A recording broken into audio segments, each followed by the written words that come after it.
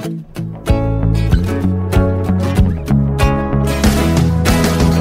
right, welcome back. I'm Larry Wilmore, and this is Black on the Air. Good to see you guys. Well, not see you guys, but, be in your cars, on your runs, in your houses, wherever you're listening to this podcast. Thanks for listening. Really appreciate it. Happy New Year. Haven't done a pod since the last year. And I'm recording this the day after MLK Day, which really is the beginning of the new year. Let's be honest. Come on. Start it with MLK. Start the new year the right way.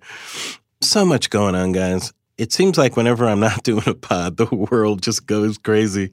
Oh, the same thing happened when I was doing my show, when I was doing the nightly show. We'd be off for a week. People go, Larry, get back in the air.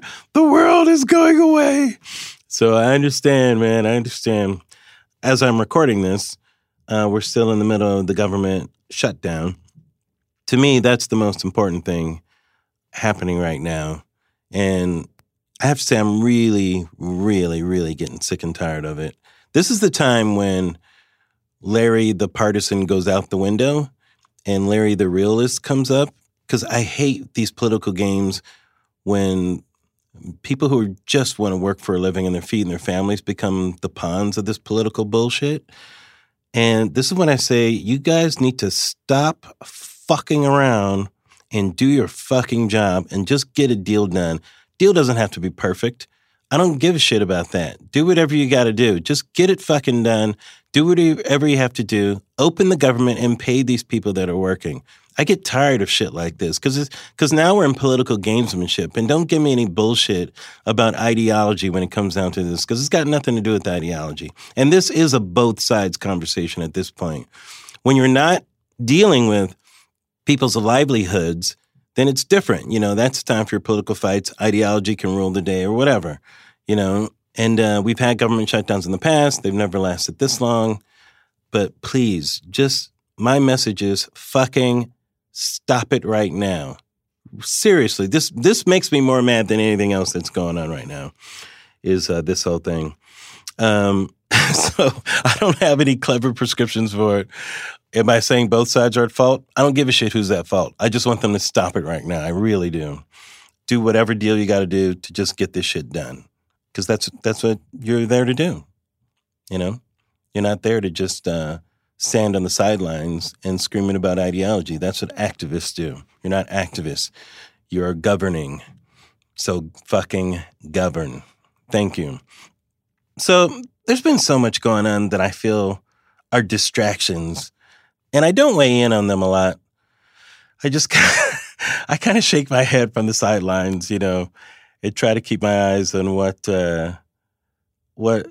is important. I try as much as possible because I am interested in a lot of things, I'm interested in everything, of course, from magic to, doing magic tricks to politics. So it runs the gamut, I could talk about religion in one sentence and football in another, I love my Lakers.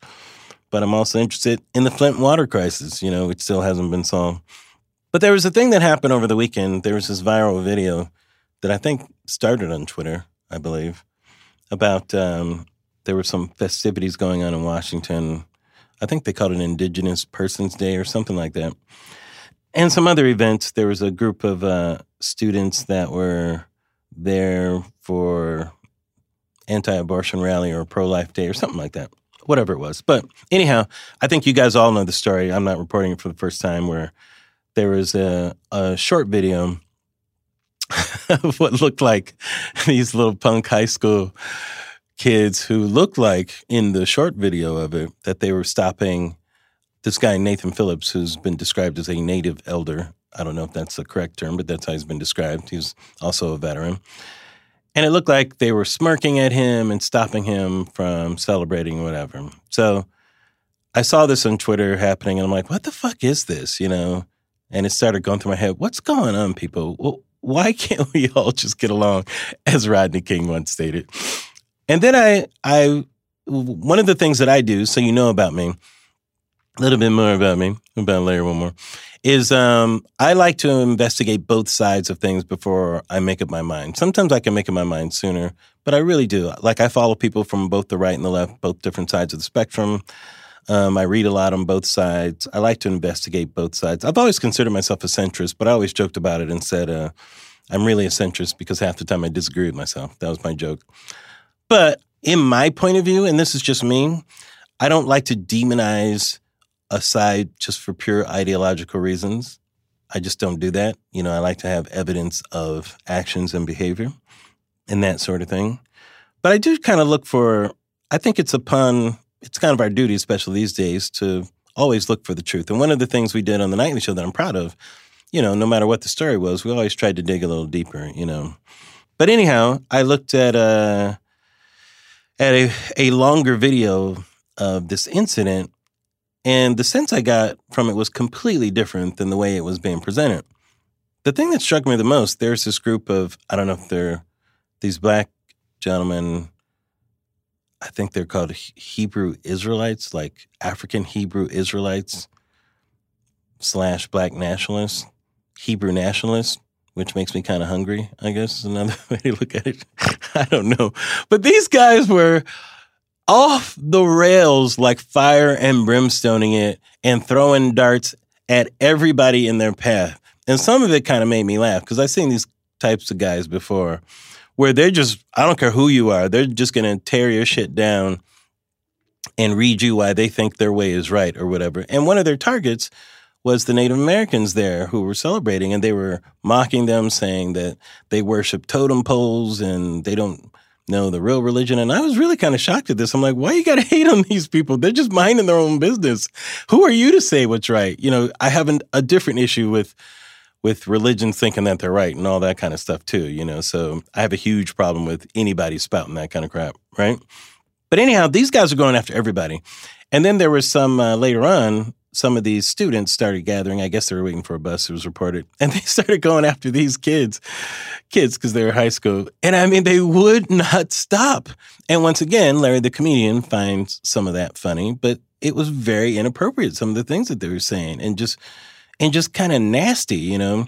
And the video that I saw was these people doing this, and everything else kind of stemmed as a result of that. So anyhow, I'm saying this to say that I felt like people got really upset over something that I just didn't find was a story. I still don't think it's a story.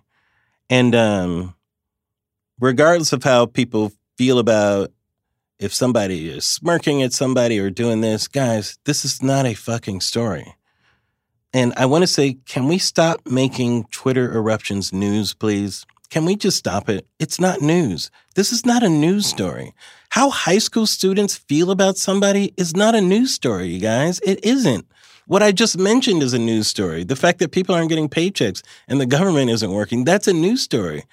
But a high school kid taking his shirt off and doing a chant from their high school, and, you know, a native elder hitting a drum while they're celebrating their day, and these guys shouting epithets at everybody, that's not a fucking news story. That's just people acting out. But it's not news. And it really isn't important. And I'm sorry, you take your own confirmation bias, whether you're on the right or the left, into this story.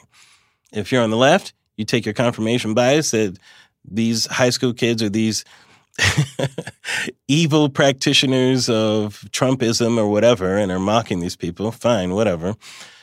If you're on the right, then you feel like there are these angels who are being attacked for no reason at all. And, you know, people are engaging in this outrageous behavior. But guys, if you're in the middle like me, it's not a fucking story. It's nothing. It's nothing. Trust me. If you were there, you would have said, wow, these people are making a lot of noise. And that would have been it. You would have kept moving. It is not a story. And I want this shit to stop. Because what it is, it became a story on Twitter when people start taking sides and they start arguing over it and they start responding to things. And then people start backtracking when they look at the video. But it's still, the other side still doesn't prove anything. It doesn't prove anybody's an angel. It doesn't prove anybody's a devil. It proves it's unimportant. That's what it proves. This is my take on it. I am keeping it 100% real with you guys right now. This is not news, okay? Let me tell you what is more important. This also was on television while I was down. The R. Kelly documentary. Right? R. Kelly documentary was amazing. Amazing for this reason. We still live in a society where victims of abuse, especially young women who are preyed upon by men that want to subject them to this type of abuse, are silent. This was my whole Cosby thing on my show, you know, especially when you're powerful. And people who came out, these brave women who came out and spoke against this still very popular person. I mean, if it doesn't reduce you emotionally watching these stories, I just don't know what to tell you. But to me, these stories and this incident is much more important and significant about our world right now. It's something that somebody actually did to people, not a projection of what we think somebody is going to do or how we think somebody's behaving. This is real behavior. And it's amazing to me that these stories are people are divided over it. I don't understand why people can't get clarity over things like this. But I just want to applaud these women who have come forth and have told these stories, because I know it's not easy. You know, it's not easy to do that. And if you haven't seen it, please, you have to watch that. It is very important. It's very important to keep telling these types of stories and for people to hear them. So that's basically what I say. Keep our eyes on the prize, guys. Real examples of power subverting people right now is more important than any of our projections of what we think that looks like. And we can start with the Tangerine Idi Amin. It's funny, people are starting to say they're running for president right now, and right now is the time for us to get some clarity about what the real issues are and what this real fight's going to be. I'll tell you one thing. This is going to be interesting because this is the first time I can remember. I don't remember several prominent women declaring their bid for the presidency all at one time. From Kamala Harris to Gillibrand, Warren, several others. This is going to be amazing because with Hillary, you know, I felt like it was easy to put her in a box, you know. It's the woman running. But now you kind of have to deal with these candidates as candidates, right? You can't just use that woman card. So it's going to be real interesting. It's going to open things up in a way that we haven't quite seen, you know. It'll be interesting to see how that fills up. But this year, 2019, it's going to be a real interesting year. I'm going to try to do my best to keep the stories that I think are the important stories that we need to talk about. We'll see what's going to happen in this Mueller investigation. I'm not sure if that's going to yield anything, but who knows? I mean, with Trump supposedly telling his lawyer to lie, which we all know is true. There's probably no way you can ever prove it, but come on, we all know that's true. We'll see what happens, you know. I'm still of the belief that Trump's going to be hard to beat in 2020. I know I've said that before. I don't like saying it. I throw up in my mouth every time I say it. Hope it's not true, please. But we're going to see. This is going to be interesting, guys. Strap in for an interesting year, 2019. So happy New Year again. It's good to be back. Oh, I forgot to mention, on my pod today, I have Pete Holmes, very funny comedian, whose new show, Crashing, is coming out. Season 3 of Crashing on HBO. Just started last Sunday, so I had a good conversation with Pete. I think you're going to enjoy it a lot. That's it, man. That's all I got. Nothing else. I'll see you real soon.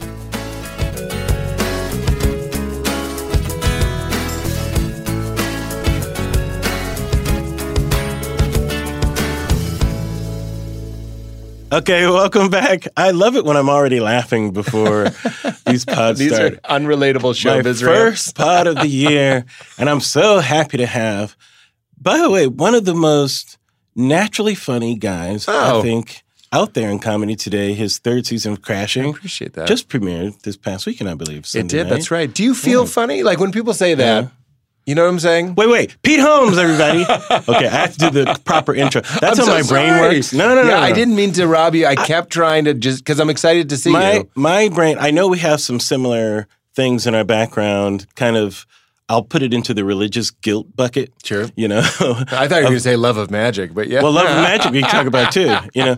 So when people say that, I always defer first as my first move, and I think of how many people I think are so much funnier.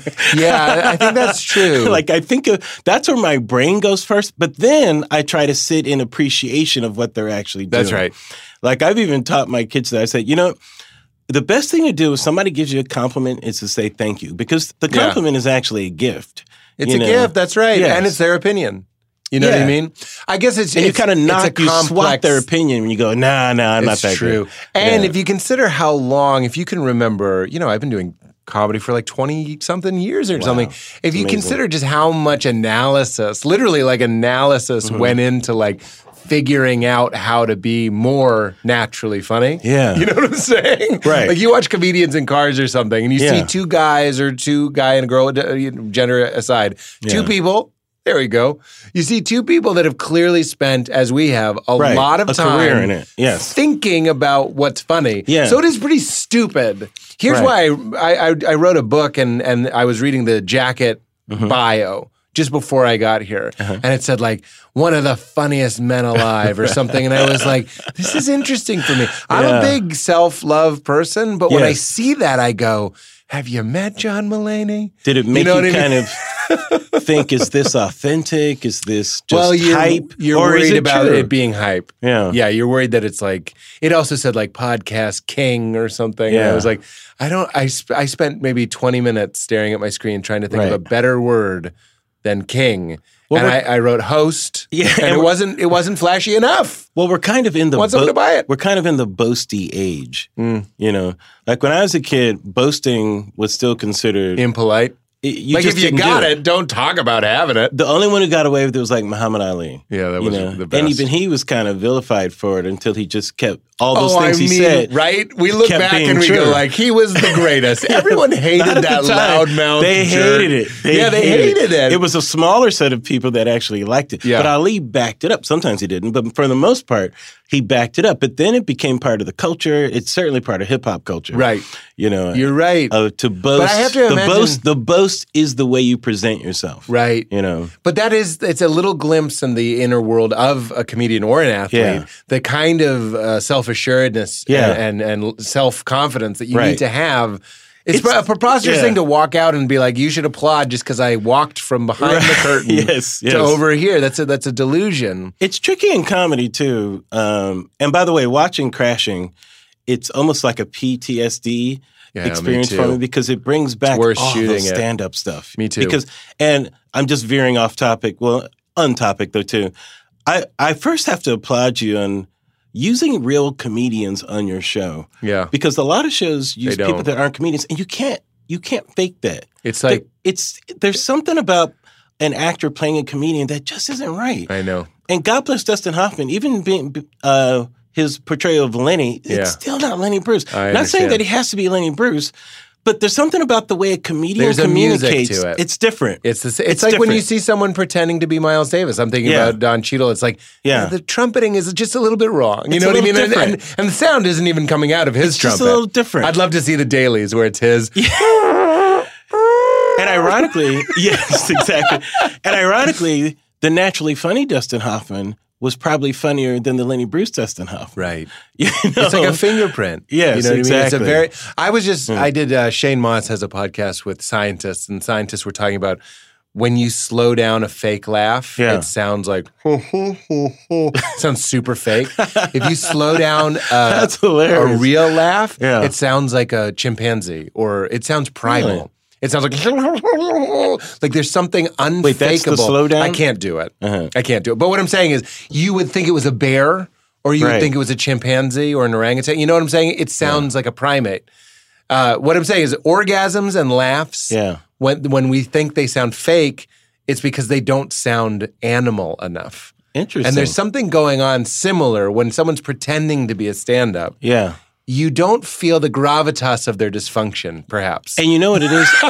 I think also because comedians are communicating directly to the audience, and the actor is acting something. That's you know, right. so he's acting like he's communicating. Man, when I would have and like, so there's no communication going on. you're absolutely right. Yeah. It's fake. Yeah. When Bill Burr, for example, Yeah, who the did our show, authenticity is gone. he would do it, and in between takes, he would keep the audience. I would try to do this sometimes. Often I was too tired to do it. Right. But he would keep fucking with the audience to keep that line open. You know what I mean? Yeah. It wasn't about nailing the routine. Yeah. He was trying to create a frequency in the room. Yeah, And that's would what do a that. stand-up is doing. A lot of the beginning course that's what you would of do. a stand-up routine, you know, like when the room is, like if you follow somebody who just eats it, you know, on stage. And I guess it's different if you're headlining than if you're doing like 10 minutes or whatever. Like 10 minutes, you just go up and do your act sometimes or whatever, you know, and you just don't care. You get what you get. But if you're headlining, you have a different responsibility because you're the show, basically. And if the room is like dead, it's more than just going up and telling your jokes and hoping that they get the response they get. You have to break open like what's in the room. And what's in the room right now is we don't feel like laughing. Gerard Carmichael called it a shared nowness. Yeah. Because one of the things that I know I'm going to have a bad set if I'm on the side stage going like, how do I start?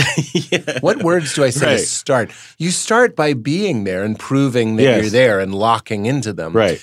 And sometimes comedians misinterpret that instinct and they'll throw a comedian under the bus that bombs or something. You don't have to do that. You just need to reset. Just by you coming up, things have reset. Sometimes you need to address what happened. Like it depends. Yeah, you're right. It depends on what happened. But it's funny because when you look at, with the exception of like classic comedy albums, which don't have that moment, you know, but when you get to somebody like even Pryor and his classic one that everybody talks about, live in there's no film in that camera. That one.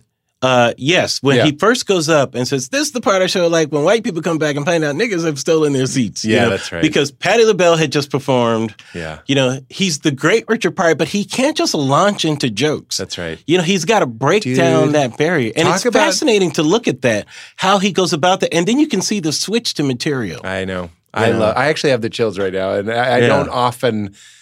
get that. You do it, but you do it in your special. I just watched Dirty Clean. What is the name? It's called Dirty Clean. That's Dirty Clean, right? And you come out and I go, "What is Pete doing right now?" That's you know, because you spent a lot of time. Somebody wrote in a review. They were like, "He walked out like he forgot what he was doing," and I was like, "What do you think? I didn't edit the special? I know exactly what you're doing. I know you know. But it was fascinating because you're going after what Gerard said. Yeah, exactly. Nowness. Yeah, I'm here." And there was an artifice in the room because you're filming something, you know, and you called attention to that artifice. Get that smoke out of the room. Get it out of there. Open the window and get that shit out. But, you know, I remember going to the library and I got VHSs of stand-up. This is when you first started out? When I was, I was probably 14, maybe. Wow. I don't know. Yeah. And you couldn't just get anything. You had to get what they had. Sure. And they had, I think maybe I bought them.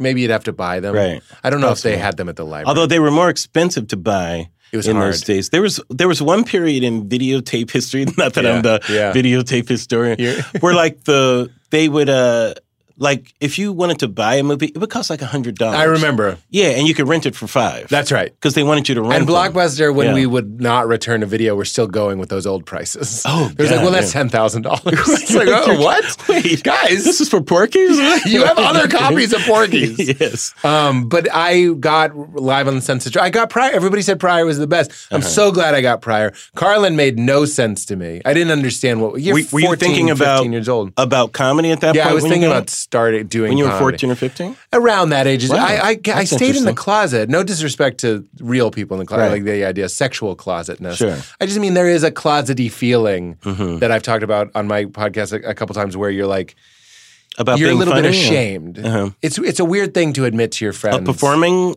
thing or a funny thing? It's a funny thing. It's like my friends were funny. They were very, very funny, very, very smart, funny guys. Right. So it was a weird coming out moment to be like, remember that sleepover we had where I made you laugh? I think you owe me $50. You know what I mean? Like that's a weird feeling. Yeah. So you start slowly. And anybody listening that's thinking about stand-up, it's natural, it's normal to be an introverted extrovert where you're just sort of like, I'm going to go in the lab a little bit. Yeah. And I watched that Pryor, and all that really stood out to me, two things. Cosby and Pryor did the same thing. Pryor, when he comes out, he does there's no film in that camera. Right. And they kept it in.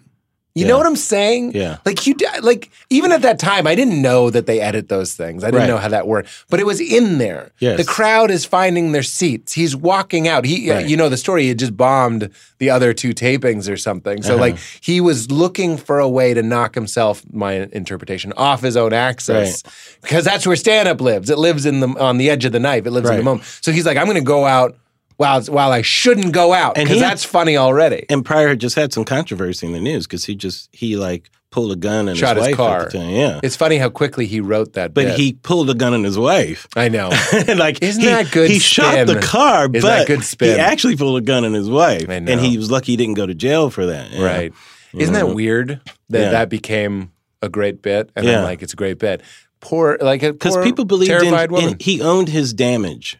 Yeah. Yeah. No, I know that's one of the things that has come up with the Louis conversation, Right. Which honestly I don't even want to get into because No, everyone we can gets talk about so it. mad about whatever talk you to Pete say. Holmes about everything, But I yeah. will say that Pryor in the same situation would talk about it. I feel like that's all I'm saying. Louis can do whatever he wants. Why know do you what I'm think saying? people are so mad in this about the Louis stand-up? Like, to me, I feel the proper anger is about his actions. Mm-hmm. I feel the anger and the stand-up I have is a a bit theory about it. improper. Yeah. When I say improper, I mean I feel like it's the anger that is because of what he did.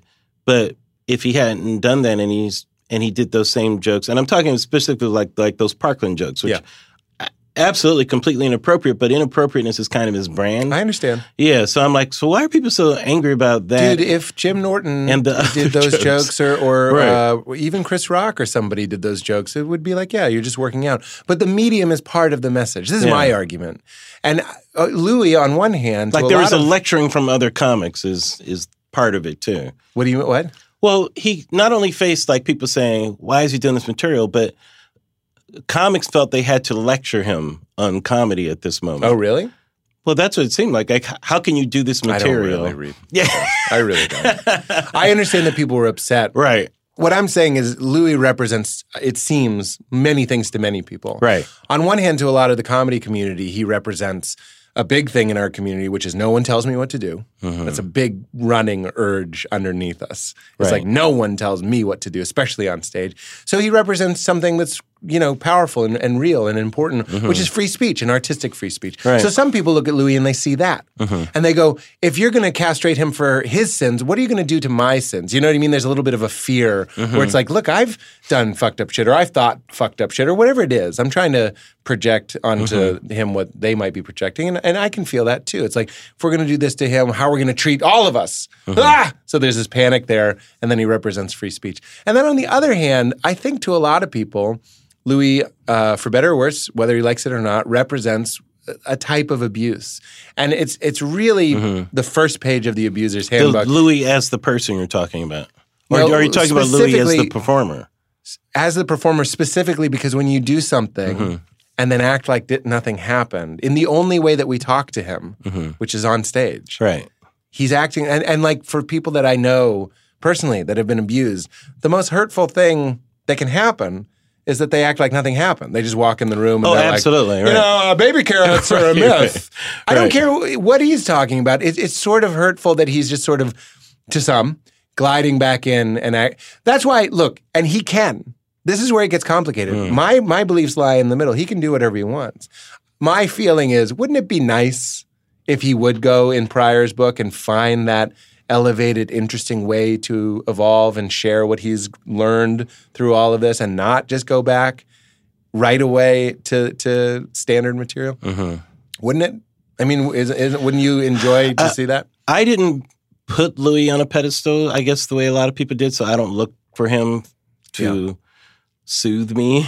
I saw him doing jokes about jerking off rats, and I'm like, well, Louis, why are you making being a degenerate part of stand-up? I thought his stuff was smart and everything, but I never elevated him and looked to him for something. I thought he was great. I thought Louis was really funny. I think Louis is great. I think there was a lot of depravity in his act too. For that he was kind of excused. And we're talking about Pryor. We're talking about Miles Davis came up in this conversation. Yeah, there's a lot of wounded people. So what I'm saying is, I get it. Yeah. I'm glad I did Jim Norton show. I'm glad Jim is ranting and defending Louis. And I'm glad Judd is tweeting about standing with the Parkland victims. You know what I'm saying? It's in the middle way where you see the side of both people. I just wish we could understand that and not want to convert everybody to our side and just be like, look, I'm glad people are ranting in his defense. I'm glad people are speaking up for people that are upset because, people have a right to be offended. People have a right to feel upset. Yeah, I agree. Yeah. I agree. Yeah, I guess for me, I don't have a strong opinion about it. Oh, interesting. I think that's where I lie, where people have a strong opinion that he shouldn't do this or that he should do that. Because I'm naturally contrary, I guess. I feel like I don't have a strong opinion about Louis C.K.'s stand-up comedy. Interesting. It's like, it's jokes, why? I feel like what Trump is doing with these.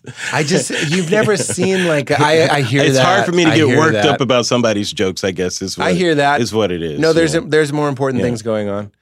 For sure. I agree with that. I want to talk about your beginnings a little bit, you know, because I know you talk about growing up religious. When you say growing up religious, what do you mean by that?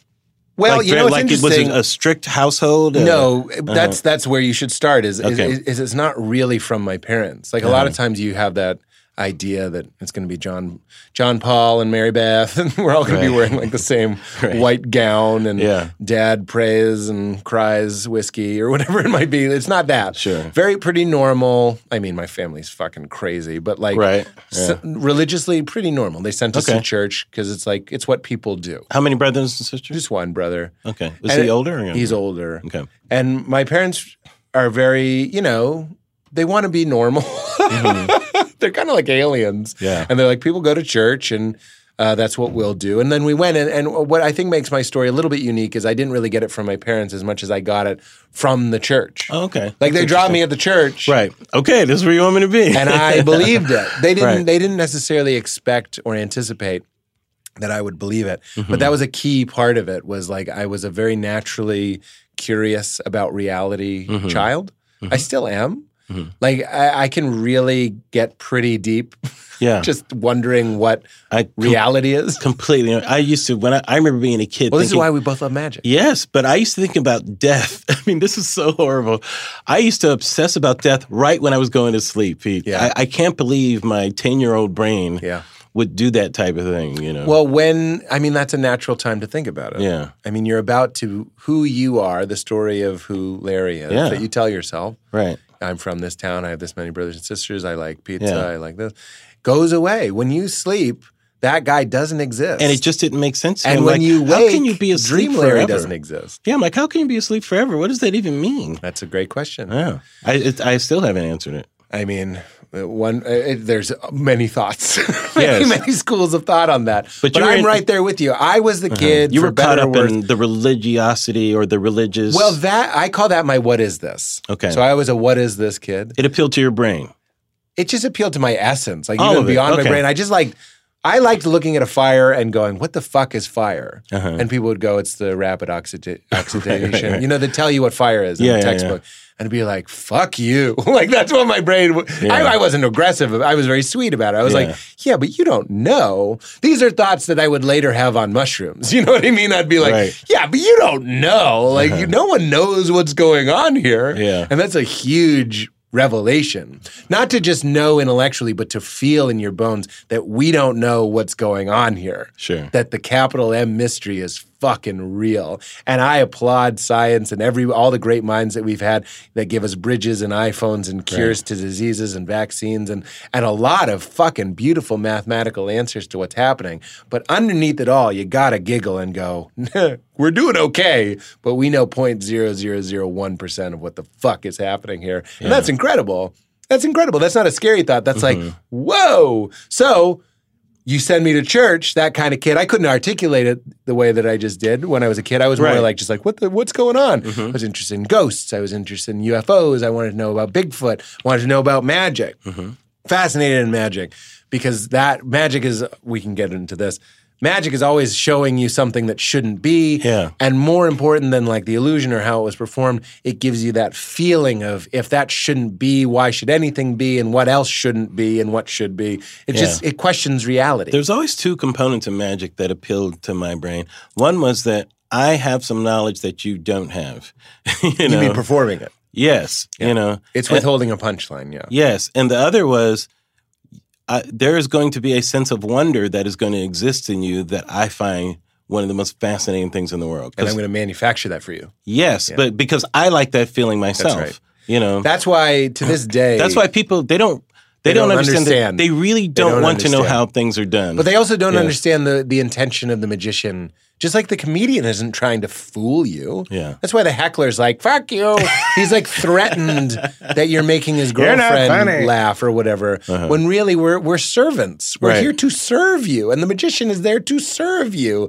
But to this day, I had a magician on my Largo show, and he was hanging out, and he did a trick for Sarah Silverman, and she the whole time was like, "What's that? Where's the card?" You know, she was doing that thing, and I was like, I yelled at her, you know, in a Comedians joking way. are the enemy of magic. Sarah, many times. Yeah. He's trying to delight you.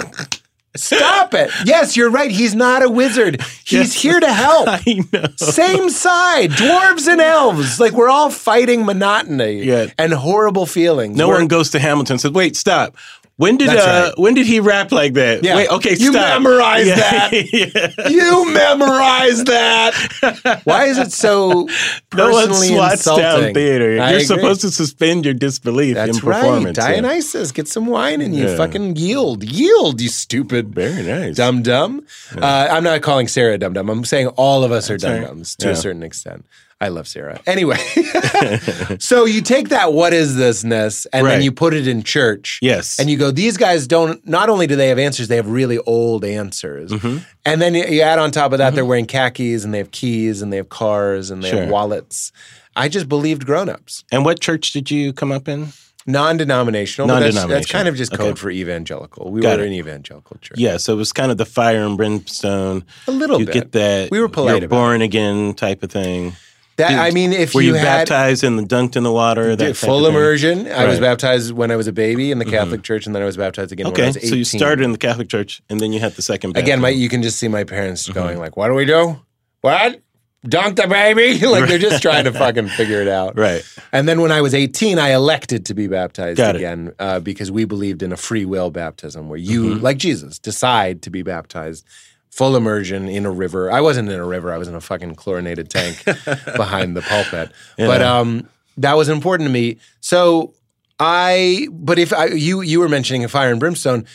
We didn't like to necessarily talk about it, but if you really peeled it back, we were in the afterlife insurance business. We were big believers that this life is a holding place. It's a test. Your behavior is being scrutinized. Your thoughts are being scrutinized. And when you die, the thoughts, because let's talk, beliefs are thoughts. You know what I'm saying? I believe that Jesus died for my sins is a thought, and you hold it in your head. And I thought that if I held on to it and rethought it every once in a while, every couple times a day maybe, it would get in there enough. I definitely believe it because I think it all the time. Then I die, God would crack open my skull, scan my brain like a UPC code, find that thought, and go, all right, he's with us. You know what I'm saying? It's like believing the Red Sox are number one. You know, like he can come in the clubhouse. So that was my faith, was we didn't want to go to hell. And I believed them. So I'm like you, Larry. Almost I was afraid of death. Anti-punishment type of. It was absolutely to avoid pain. Right. It was to and like when you have the sales pitch of no one knows what happens when we die, but they make that better. They go, we do know what happens when you die. It's one of two things, and then you put the clock on it like a sports game. Yeah. You go, you're going to die. And you don't know when. This is one of the reasons why religion can thrive is because you go, you're going to die. So you have a need. I have a product. Salvation. Yeah. I'll give it to you. So it wasn't about inner transformation. It wasn't about any sort of like, the best word for it is transformation. It wasn't about any sort of rebirth inside of me. Sure. It was about having the right thoughts that when I died, beliefs that when I died, I would go to the right place. And that's when real life would begin. Yeah, that's right. This ain't my home. I'm just passing through. So no booze, no smoking, no drinking, but mostly a lot of worrying and feeling bad that everyone I knew was going to hell. This was kind of your force field that was going to guard you in your life. That's right. So then my wife leaves me and I'm like, what the fuck?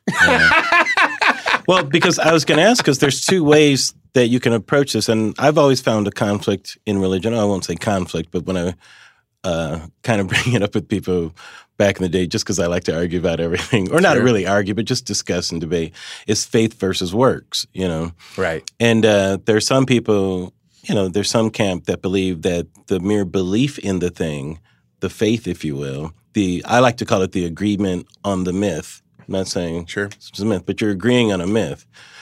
That I would say myth is the only language we have to talk about God. It really is. But yeah, metaphor is the only way we can talk about completely. God. What God could be talked about literally isn't a God worth worshiping. Myth is all about agreement, right? Sure. And that's like, to me, I'll go even beyond thought. You're really making an agreement to this myth, right? Yeah.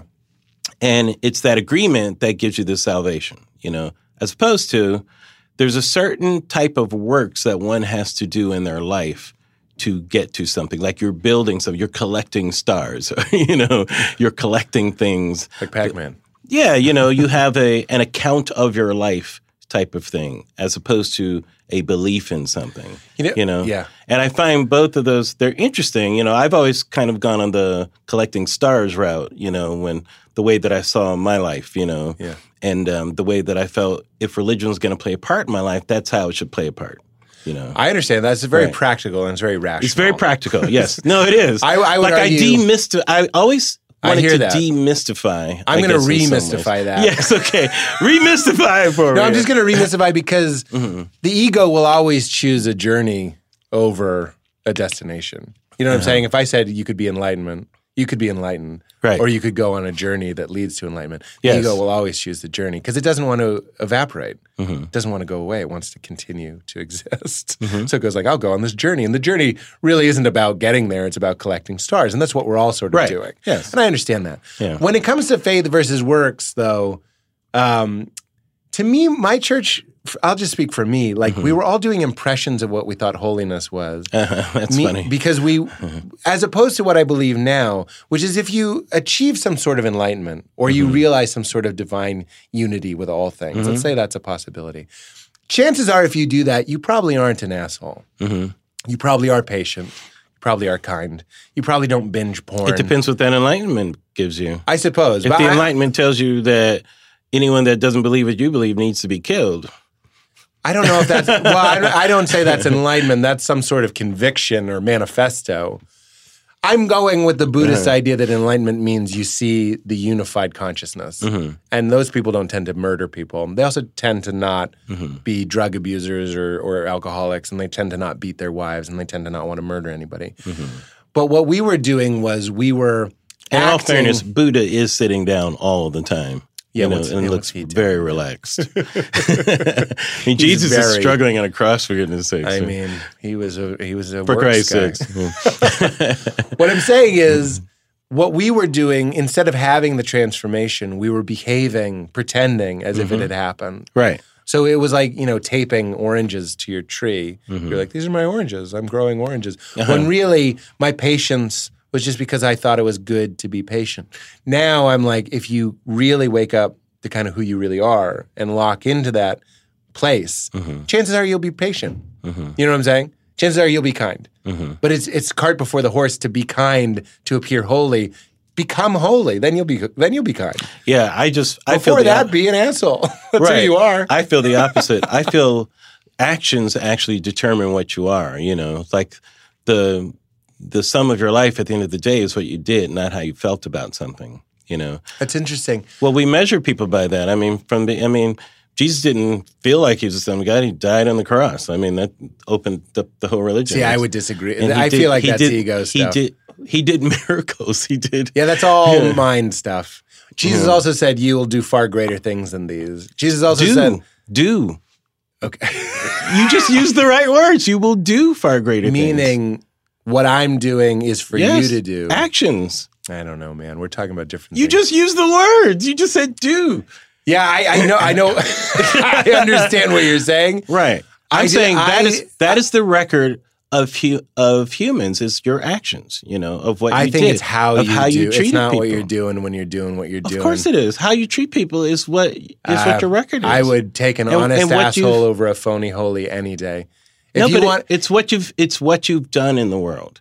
Like, for instance, when you say that, here's the thing. When I look at civil rights, for instance, like, if you tell me LBJ used the N-word, I probably agree with you. Am I happy that he signed the civil rights legislation? Absolutely. Would I rather have somebody in there who never used the N-word but refused to sign that? Sorry, I'm not signing up for that. You're the failing of a human being compared to the superiority of their actions, I will take every single time, because I think all of us as humans are failing. And it's our actions by which we redeem ourselves. I suppose. I would rather our actions be an indication of an inner life. Because whether it is or not. I disagree. Because let me put this to you. A Buddhist teacher, like a Zen teacher, can beat his student in a way that beat attack his student Okay. in a way that is loving and corrective and teaching in that situation. As opposed Do you know that cultures feel that it is humane to rape a child to rid them of AIDS, and their intent I'm is aware of that. but their intent is pure. It's very good. That's a horrible action. You're absolutely right. It's a horrible action. Yes. So what is in their heart is irrelevant to me. Stop raping that child. Stop it. I hear that. And then when you're done not raping that child, Just stop first, and then I we agree. can talk. No, I agree. Right. Well, I'm saying when you stop doing things like Yes. that, the next step would be let's clean up the inner world. Bonus land. I agree. I just happen to think that like the story of what. Yeah, it's hard with these examples, man. You're making me rethink what I'm saying. But there's nothing wrong. There's nothing wrong with I that. know. Look, I think it's I'm not interesting. saying that. I'm saying this is the way that I view it. Not that you have to believe what I believe. No. But I'm Obviously, saying, actions are important. and to me, It's easier when there's I'm talking nothing about more important than actions. polity in the church, But sanctuary. to me, there's nothing more important than actions. The whole history of slavery is the act of enslaving people. There are many people who they said they love their slaves. Sorry, motherfucker, you still had them as slaves. Yeah, that's that's an true. action. It That's doesn't matter. I don't care if Massa loved me. Massa still got me as a slave. Fuck Yeah. you, Massa. You got some big guns, man. But it's like, fuck you, Massa. Release me, and then we can have a polite conversation about right. love and not love. Obviously, But your actions we are agree. enslaving me. It's the same thing with the women's movement. It's men who have mistreated women and said, yes, I love my wife. Motherfucker, you are not letting your wife be a real whole person by your actions. Yeah, I You know, hear what you're saying. abusers, it's classic abuser behavior, by the way. Men who abuse women. Baby, I love you. You know, come on. And it's how they keep them in the cycle of abuse by love language, but not by love actions. Yeah, that's right. I agree with That's all I'm everything you're saying. That's why I gave a lot of different types of examples, by the way. Remember that when I was starting, I was talking about patience and kindness, so understand. phony stuff, Right. like appearing holy. Well, I'm just saying which In, thing like, small ways. is the most important was what I was saying. If At we the want to end of talk in the day. macro, I mean, like, yeah, obviously Right. we need to take care of each other. I would rather, in a perfect world, Yeah. somebody free their slaves because they realize that there's no difference. I could between care them. less. Yeah, I know. I stopped the sentence right there. Yeah. Like, I could care less how Abraham Lincoln really felt about it. It's more important that he signed Yeah. the Emancipation Proclamation, blah, blah, blah, blah. Proclamation. Like, it's just more important, you know? His own heart It's very is interesting his to me. own relationship with his creator Well, that's and all the- that that's the- stuff. you're right. None of my business.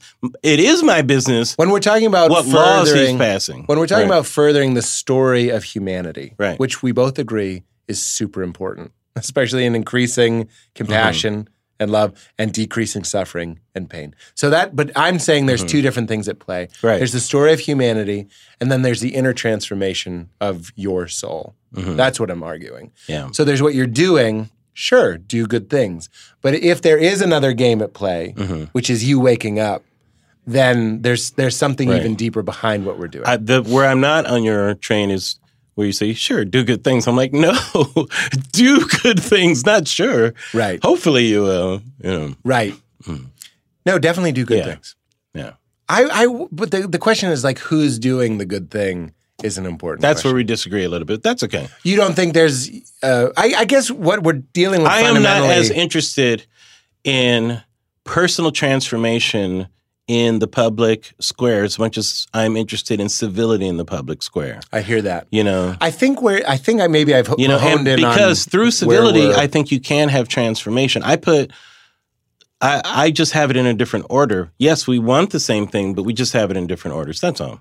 I hear that, and I Yeah. think I maybe have honed in Right. on why we're. It's as important to teach a child to do the right thing as to have a certain set of values, which your values ultimately are related to behavior. Otherwise, what are values? If not related to behavior, what are they? You know? that's completely valid. Like good is only defined by your actions, not by just as, you know, some ephemeral feeling of good. See, that's an interesting question. It's only defined by your actions. Otherwise, what is it? I used to have. I'm just sitting feeling nice. I used to have a bit about people confuse stupid with nice, Yeah, that's funny. Yeah. where it would be like, I'm nice. Because when I see your sweatshirt, I think of 15 burns about it, and I don't say any of them. That's nice. Right. Consider Momo down at, I don't want to paint a picture Right. of a No, dumb guy, I know how but you're some digging dumb that guy hole. Yeah. who just says like, beautiful day today. Yeah. That guy's not nice. He just doesn't have any good. He doesn't have any good snaps. But here's what I was going to say was I'm looking at the idea of reincarnation, meaning there's a bigger game at play. Oh, reincarnation. That's what I'm saying. So if Are you a believer in reincarnation? I'm certainly open to it. And this model of enlightenment usually operates in the idea of reincarnation. Right. So when I say the story of humanity, I'm So saying non-Christian of you. Yeah. I would disagree. People asked if Jesus was Elijah. People asked if John the Baptist. There is some wiggle room in there, right? There was a lot of references to reincarnation in the Bible. Many of them were taken out. Trenton, Constantinople. But a lot of them are still in there. When the disciples bring a blind man to Jesus, they say, did he sin or did his parents sin or was it something he did before he was born? Yeah. It's an idea of reincarnation. So I don't think Christianity excludes the idea of reincarnation. Hey, I think it probably opens more doors to a lot of things than it closes them. But if we are looking at a model of we do this over and over and over and over and over, then, and only then, the story of humanity sort of becomes the stuff that we're working with to achieve a larger goal, which is to wake up to your true divine nature. Yes. So when you say only actions matter, I'm like, yes, on the scope of if this is our only time around, all we have is what we have, let's be good to each other, I'm completely with you. If we're on a loop where we're going to do this until we fucking figure it out, who you are inside has way more to do, is way more important than just doing good things. Doing good things is always important, but your inner transformation at that point, if you're going to do what Buddha did and wake up, or Christ and wake up, then your inner world is as important as being kind on the outside. Very good. Pete Holmes, the philosopher. What are you throwing to commercial? Pete Holmes, no. You brought up your divorce. You got married pretty young. How dare you? No, you brought it up. You opened the door. Your Honor, he opened the door to the conversation. I did. Yeah. I got married when I was 22. 22? Yeah. Did it feel like that was young at the time? Yeah. Did your parents tell you shouldn't do it? Or? Only my dad. My dad was like, I think he said like, don't you want to sow your oats? Oh, that's some funny. Weird code. That's an awkward conversation. I know. Yeah. And you know what I felt at the time? I was like, where, I love my dad, but like we weren't super close. So it's like, you can't swoop in now. Like if I could go back, I'd be like, you lost me a long time ago. How are we going to talk about sowing oats now? Yeah, exactly. It was like, and again, my dad worked very hard and he did his best with what he had. But like, you should have seen it coming with the like, going to church 3 times a week and the starched Oxfords and the khakis and suddenly I got the high and tight haircut. Like intervene a little sooner. Did you feel like, this is going to sound weird, but did it feel like an idealized version of you? It was an idealized version of me. Sure. I mean, now looking back it is. Yeah. But did you feel anything in the moment? moment? The beginnings of actions being less important than your inner world because I should have been more honest to my inner world. Right. My actions were perfect. Yeah. I was sweet. I was good. I didn't smoke. I didn't drink. I didn't swear. And I married the first girl that ever gave me a blowjob. I did everything correct. See, once again, you brought that up. I did. I did, man. I've told that story many times. When she went high school sweetheart or college. When she went down on me, I was like, we're going to get married. Wow. I didn't even enjoy it. I was thinking about caterers. I literally was like, a blowjob goes to caterers? I was like, when are we going to get married? That's really? all I didn't even love it because. Were you a virgin? Yeah. Yeah. We eventually had sex, but like, then we stopped. This is the most Christian thing I've ever done. We stopped having sex and then resumed on our wedding night. Yeah, that's kind of an odd thing, isn't it? We were like, it's like, what is this nasty, terrible thing we're doing? Well, you know what? I wasn't even really enjoying the sex we were having because it was so complicated. Premarital sex was like one of the biggest no-nos you could do. Yeah. So you can't, some people would. So you felt guilty. I felt guilty, yeah. I felt bad about it. And to get rid of that guilt, marriage was We the got way married. to do it. Yeah, it was the best thing to do. And how long were you married? 7 years. Wow. 6 years. We were together 7 years. I was married. I think there's a line in, by the way, I love the way you handle a lot of these issues in Crashing. Oh, thanks. I think it's difficult to do the stand-up type of life and have issues in it that are provocative. And I think you're drawing from your own life and everything. Yeah. I just have to give you props for... I appreciate that. It's a very naturalistic, but underneath that naturalism, there's a lot of issues that you're bringing up. And one, I think there's an observation about why when it's 7 years, there's something else at play there, right? There is something else at play. Well, she was at her prime reproductive years. Yes. That episode actually hasn't aired. Season 3, I start dating a girl who's an actuary. She's fantastic, by the way. Oh, you've seen it? Yes. So I've that's seen what you're talking about. About 5 of the episodes. Oh, I'm honored. Yeah. So we are talking about the same thing. Yes. She breaks down the idea that the age my wife was, which is true, What when is the she actress' left. name? Her name is Madeline Wise. She's fantastic, She's by amazing. the way. You guys are really good together. I really appreciate that. Yeah, Yeah. she's incredible, and I think people are going to fall in love with her. Because she's unpredictable. At first you think, well, what's your story predictor mind thinks this is going to be a disaster. Then go, oh, no, she might be redemptive. Oh, wait, she's kind of a loose cannon. Oh, wait, she's being drawn as a human. Right, right. And I'm like, good for you, Pete Holmes. I appreciate that. And, Madeline had a lot to do with that, and a lot of the females, specifically on the staff, were careful. We were all being careful. It's really well done. But we leaned on the women to be like, let's not do this. Yeah. Let's not do the crazy girlfriend. Yes, exactly. We wanted to do the Pete drove her crazy girlfriend. Right. When you look at it, you're like, my withholding New England waspy oh, God, nature. That was so painful. But that was so normal for me. The way that we're talking now has taken a lot of therapy and a lot of self-acceptance where you're just sort of like, I used to withhold how I felt to seem like a good boyfriend. Again, it goes back to actions. I can relate to that. No, I can relate to that. That's why I'm sort of like, yes, on the big scale that you're talking about actions, yes, actions. But then it's also like my actions, seemed good, but on the inside I was slowly building a case to break up with the person. Right. And I would do that over and over and over. Yeah. And then I'd break up with them, they'd be shocked. And I'd be like, you didn't know I'm from New England? Yeah. You know what I mean? This is what uptight white people do. Because it's impolite to voice our complaints in real time. Yeah. So we just tell our friends about them, and then one day we go, we need to talk. And then it's over. It sucks. That's a shitty thing to do. So Pete by the time drives you her talk, crazy. you've already made the decision. That's right. Yeah. It's over. The window closed. It's an unfair thing to do, and it sucks that I was that kind of person. But at least we get to make the show about it. And is this you in the rear view as you're writing this show? For sure. Yeah. It's about me maybe 5, 6, 7, 8 Some years of it's ago. a little difficult because I'm like, Pete's funny. I can't take too much of... People don't think of him as this great comedian. Like just the audition at the Cellar. I'm like, what are you doing, Esty? How do you not see? That was a tricky one because we wanted to do... Because you're so known as a really good comedian. Oh, I appreciate that. But it's hard to dial that back. Like even being on stage, you just have a certain amount of charisma. I know. You know what I mean? It's weird to agree with you, but that's something that we had to work against. No, but it's true. We had to be like... It's hard to not be...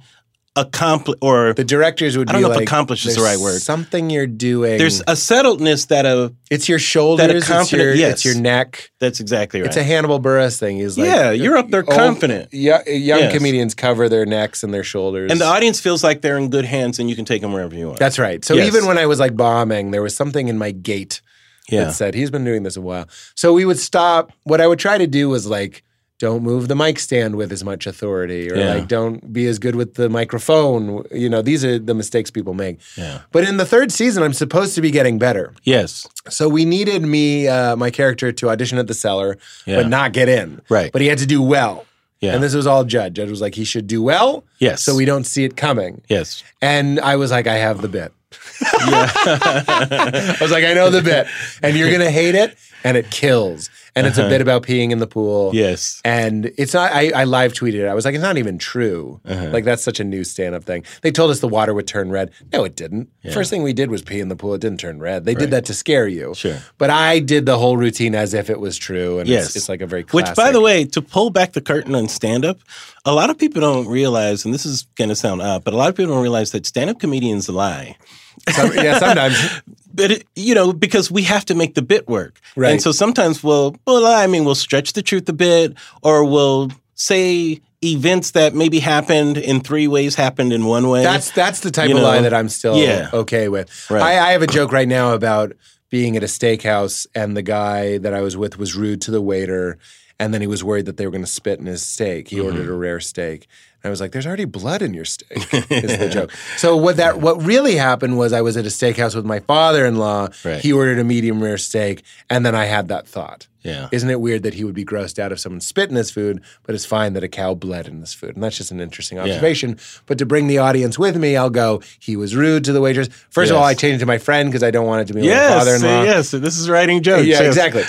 You're writing a myth, actually. That's exactly right. You're conveying a feeling, not a fact. Because you want them to accept this idea that you know is funny, and so you have to work on the presenting of this thing that's in the middle there. That's how you write jokes, absolutely. Basically. Right. And for your own benefit, I'm compressing and I'm streamlining and simplifying something. You're doing something nice for the audience. Yes. Believe me. Yes. Like we could take a 10-minute break and I could tell you what I was really doing. Yes, but you don't want to hear but that, I was audience. at a steakhouse with my friend. Yes. Yes, it was my father-in-law. And no, he wasn't rude to the waiter. Yes. But I just want to get to my thing about how spit from one species and blood from another. Yes, that's exactly right. I'm just going to make the side comment because people, I think, confuse authenticity of stand-up comedy with documentary of what actually happened. Yeah, that's right. In your life. And the authenticity to me is the message.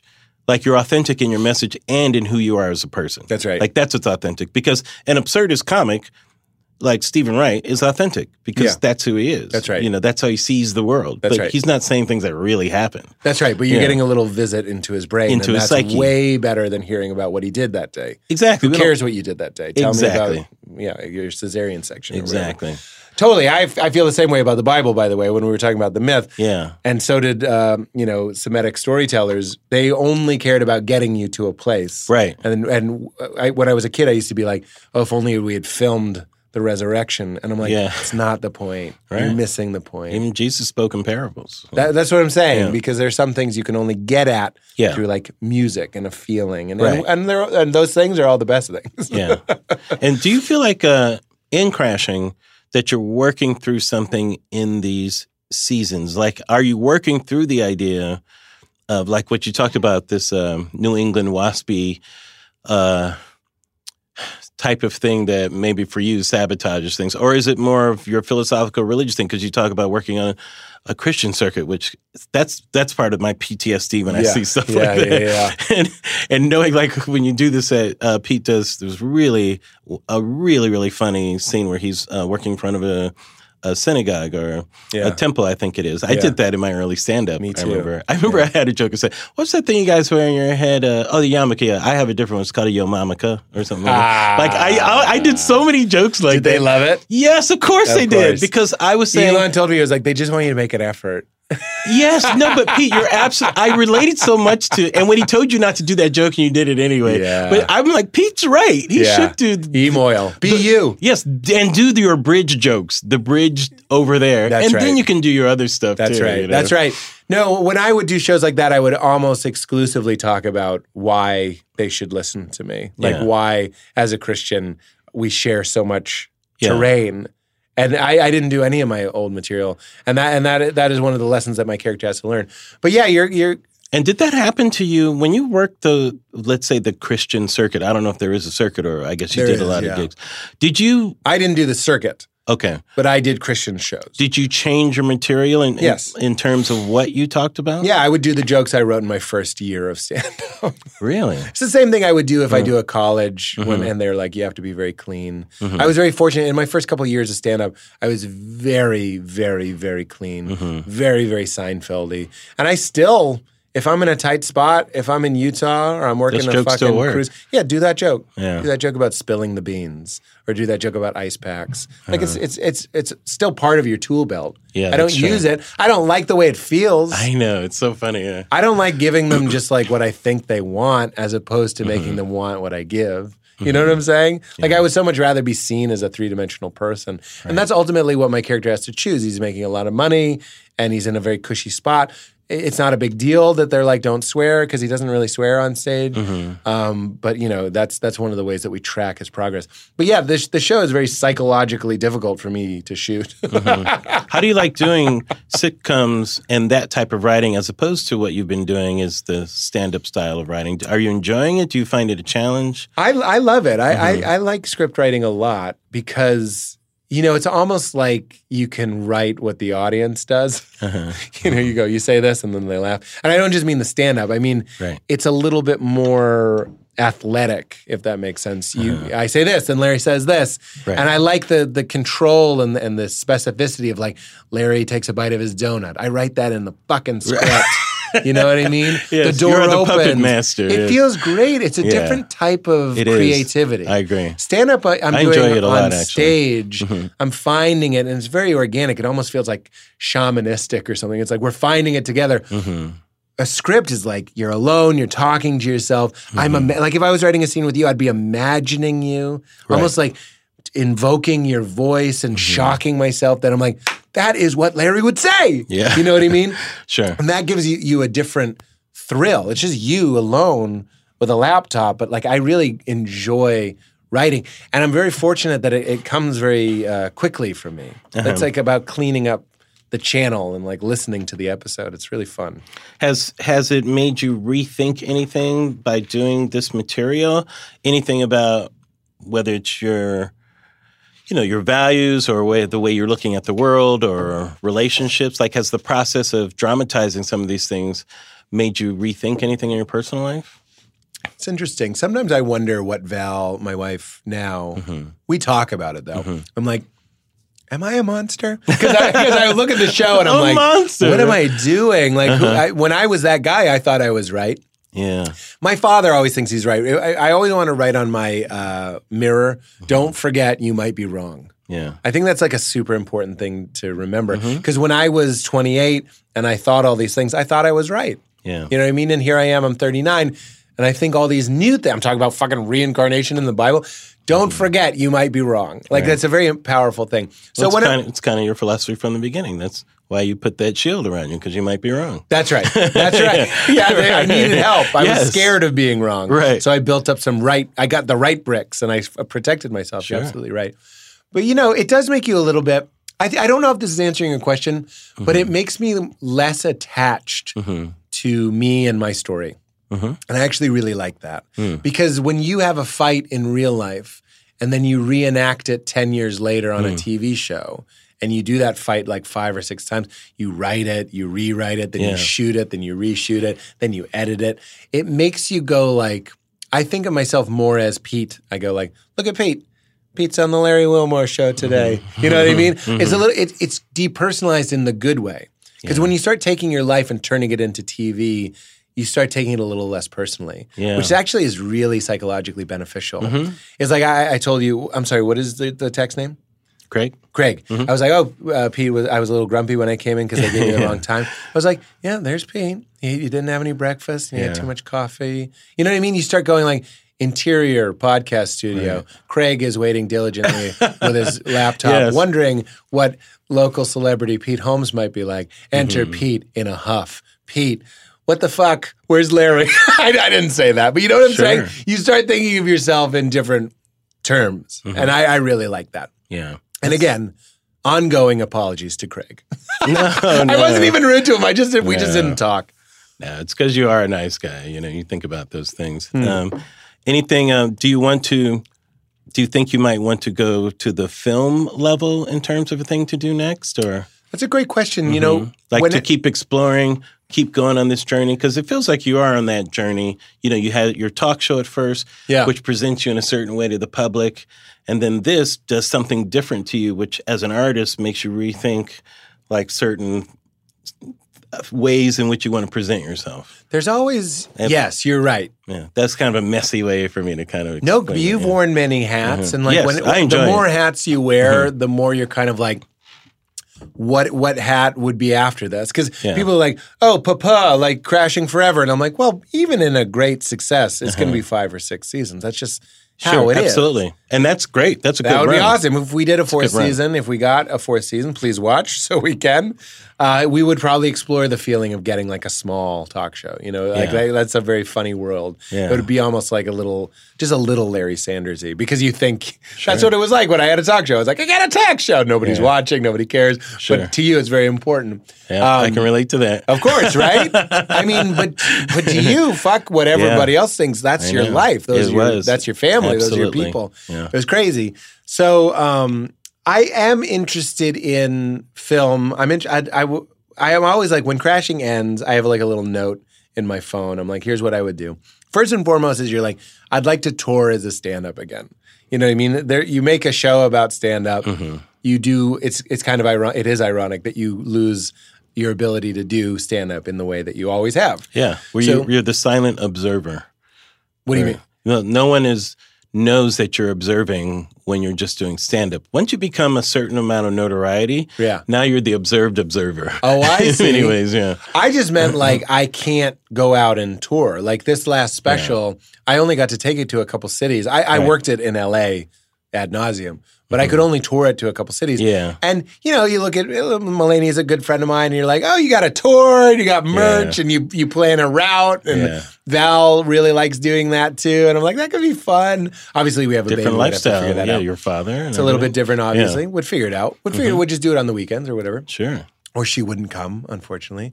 But that is in there. That the autonomy that no one tells me what to do of stand up is really beautiful. It's the Wild Wild West. It's the Wild West. You're just living and dying by each joke. I sort of I look forward to doing that again. Yeah. And then I do have some movie ideas where I'm like, what is the cleanest way that I could get a certain feeling to people, like a magic trick? Right. Like if I have a feeling I want to give people, then you go, well, what is that? Is that a joke?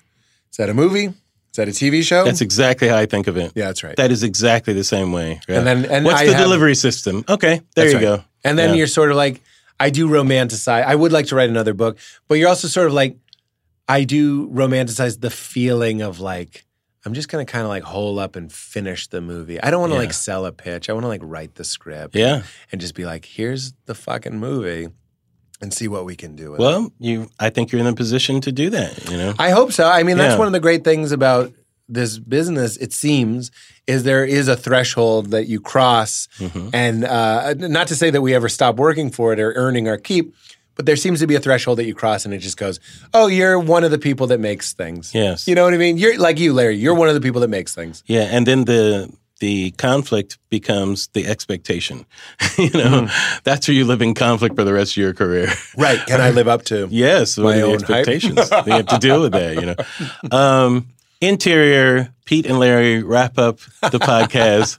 Larry's thinking of a clever way to thank Pete for doing his podcast. Larry. Regretfully. Larry. Thanks for being here. Cheerfully. Pete, thank you so much for stopping by. I wish you only the best with Crashing. To me, it's not crashing, it's launching. It's really launching a career. It's very kind of you. Pete says... Oh, he says very kind of me. Pete says very kind of you. Love talking to you. Love seeing you. Yeah. And guys, watch Crashing. You're really going to enjoy it. It's such a sweet story. It's got so much in it that is entertaining. You know, whether I appreciate that. Yeah, because the stand-up itself is entertaining. And by the way, I'll just talk about one episode really quick that I really think is important to see. It really reminded me of the old stand-up days in a way that was really interesting. And it's an episode, I won't give up too much, but where there's a really hostile comic on stage. Yeah. And the hostility comes out with the point of view. And it really represented kind of this dinosaur that all of us have worked with, you know, at one point. But never got punished in my day when I was doing stand-up. But you punish this character in a way that I think is very interesting on the show. And you let the female character do the talking, which I thought is fantastic. That's right. It's kind of a microcosm of what happened. Which is funny when you consider we were writing the show like a year ago. But it's such a kind of, it's really in the zeitgeist right now. It's kind of our times and it's not done heavy-handedly. It's done realistically. Yeah. You know, but there's a moment between that character and there's a server in it who's they come into the green room and they're supposed to serve whatever the comics want. That moment is fantastic because it's so real. Yeah, and it's a small thing. It's not a big thing. You mean when she takes our order at the beginning? Yeah, when she comes back and they have that conversation. Yeah, you know. Yeah. And the reality of that point of view. I'm just thinking, you know how much I hate having to act like I'm interested in you type of conversation. You know, you still see it. Sometimes, who did I have on the podcast? It's the burden that the privileged performer sometimes puts on the person that has to deal with them. You know who else gets it is wardrobe women. Yes. A lot. and makeup women, hair and makeup women, completely. is men are idiots. Yeah. They think it's an invitation to something because else they're professionally when they're just warm. doing their job. They're being professionally warm. That's exactly right. And it's just like a hospice worker. Yes, you know what I mean? They're being the right level of warm. They're being nice. To see you to the other side. Yes. And these people... Ooh, nice. She must want me. Yeah. We're such idiots that if you bring us food or you help us with our hair or you give us a shirt to wear, our stupid lizard brains often just go like, well, you must love me and I love you. Right. And therefore like... Well, love, that would be something if they thought that. Yeah, right. They're just like, you want me. Exactly. Or this flirtation is welcome or whatever. Exactly. And it fucking sucks. And that episode that you're talking about, I'm really proud of. It has a lot to do with Judd. We just love Dove. We were like, Dove Davidoff, who plays Jason, who's nothing like Jason. He's a brilliant stand-up. Yeah. But we were like, let's kind of sympathetically but also kind of harshly go at the toxic dinosaur. It was done in a real way. I thought it was great. Yeah. Well, it started just being like, what would it be like if Pete and Jason went on the road? And then it evolved to go like, well, how could we address Jamie Lee, who's one of the writers, was like, what if Jamie was there or Allie was there? And we were like, well, that would change everything. It would be this, this, and this, and this. And then it would be like, we could tell the story of how it's different for women in clubs. And I know some people roll their eyes, but it fucking is. Yeah. Just like for black people. It's inside baseball, but I think it's still informative of other sports. I completely agree. Yes. We were interested in that, like the idea that smile more is something that women are told in the way that my black friends have said. At auditions, they say more energy, which means be blacker. Yeah. So there's this like code. It's like tits and teeth. Or they don't want us to seem like we're angry. Yeah. Because it makes them uncomfortable. That's right. I guess that would be less energy. More smile. Yeah. Why do you hate me and want to kill me for all the impression? I mean, right? It's a heavy... So what you're picking up on is what I was hoping that people would notice. Because when we were filming the episode, I realized that it's a story of... Because the first time Jason goes up, and I don't think this ruins the episode, the first time Jason goes up, he kills. Yeah. And that was important. Right. Because it's not like he's not ineffective. He's a professional. He knows what he's doing. Yes. That's right. Let's put it like that. We gave Dove imagine a comedy room of people being like, let's write. I know that whole type of routine. Right? Yes. Let's write everything that you shouldn't say, but you could still kind of kill with. Yeah. And we actually got some of it from a Cosby book. Cosby had a thing about like, I don't get the consent. Like he didn't understand what he thought consent was stupid. I didn't actually know that. Judd told me after the fact. How did I miss this? In one of his books. Oh no, it was a commencement speech, I think. Oh, okay. And he talked about consent being stupid. Like you shouldn't have to ask a girl if you want to kiss her. In a commencement speech. So we sort of had Jason represent that attitude. So we wrote this whole consent is stupid routine. We had him do. It's one of the hardest things I've seen. Yeah. I've had to do bad stand-up on the show, and Dove was a real fucking professional actor. Yeah. Because when there's a room full of people and they do turn on you, because they know what's going on. It's a bad feeling, yeah. They're not drunk. It's not a Friday night. Mm-mm. It's the opposite of morning. a bad crowd. It's a discerning crowd. That's right. And they're actors and they're on camera and they're aware that they're on camera. We sort of had to coach them, direct them and be like, remember, you like this. So, but Dove made it work. He made a consent is stupid joke work the first time. Mm-hmm. And then the second night, Allie, played by Jamie, goes on before him and does all this material that makes the audience's consciousness shift. Mm-hmm. And then he bombs with the same material. Mm-hmm. Again, this doesn't ruin the episode. I think you'd still love the episode. Mm-hmm.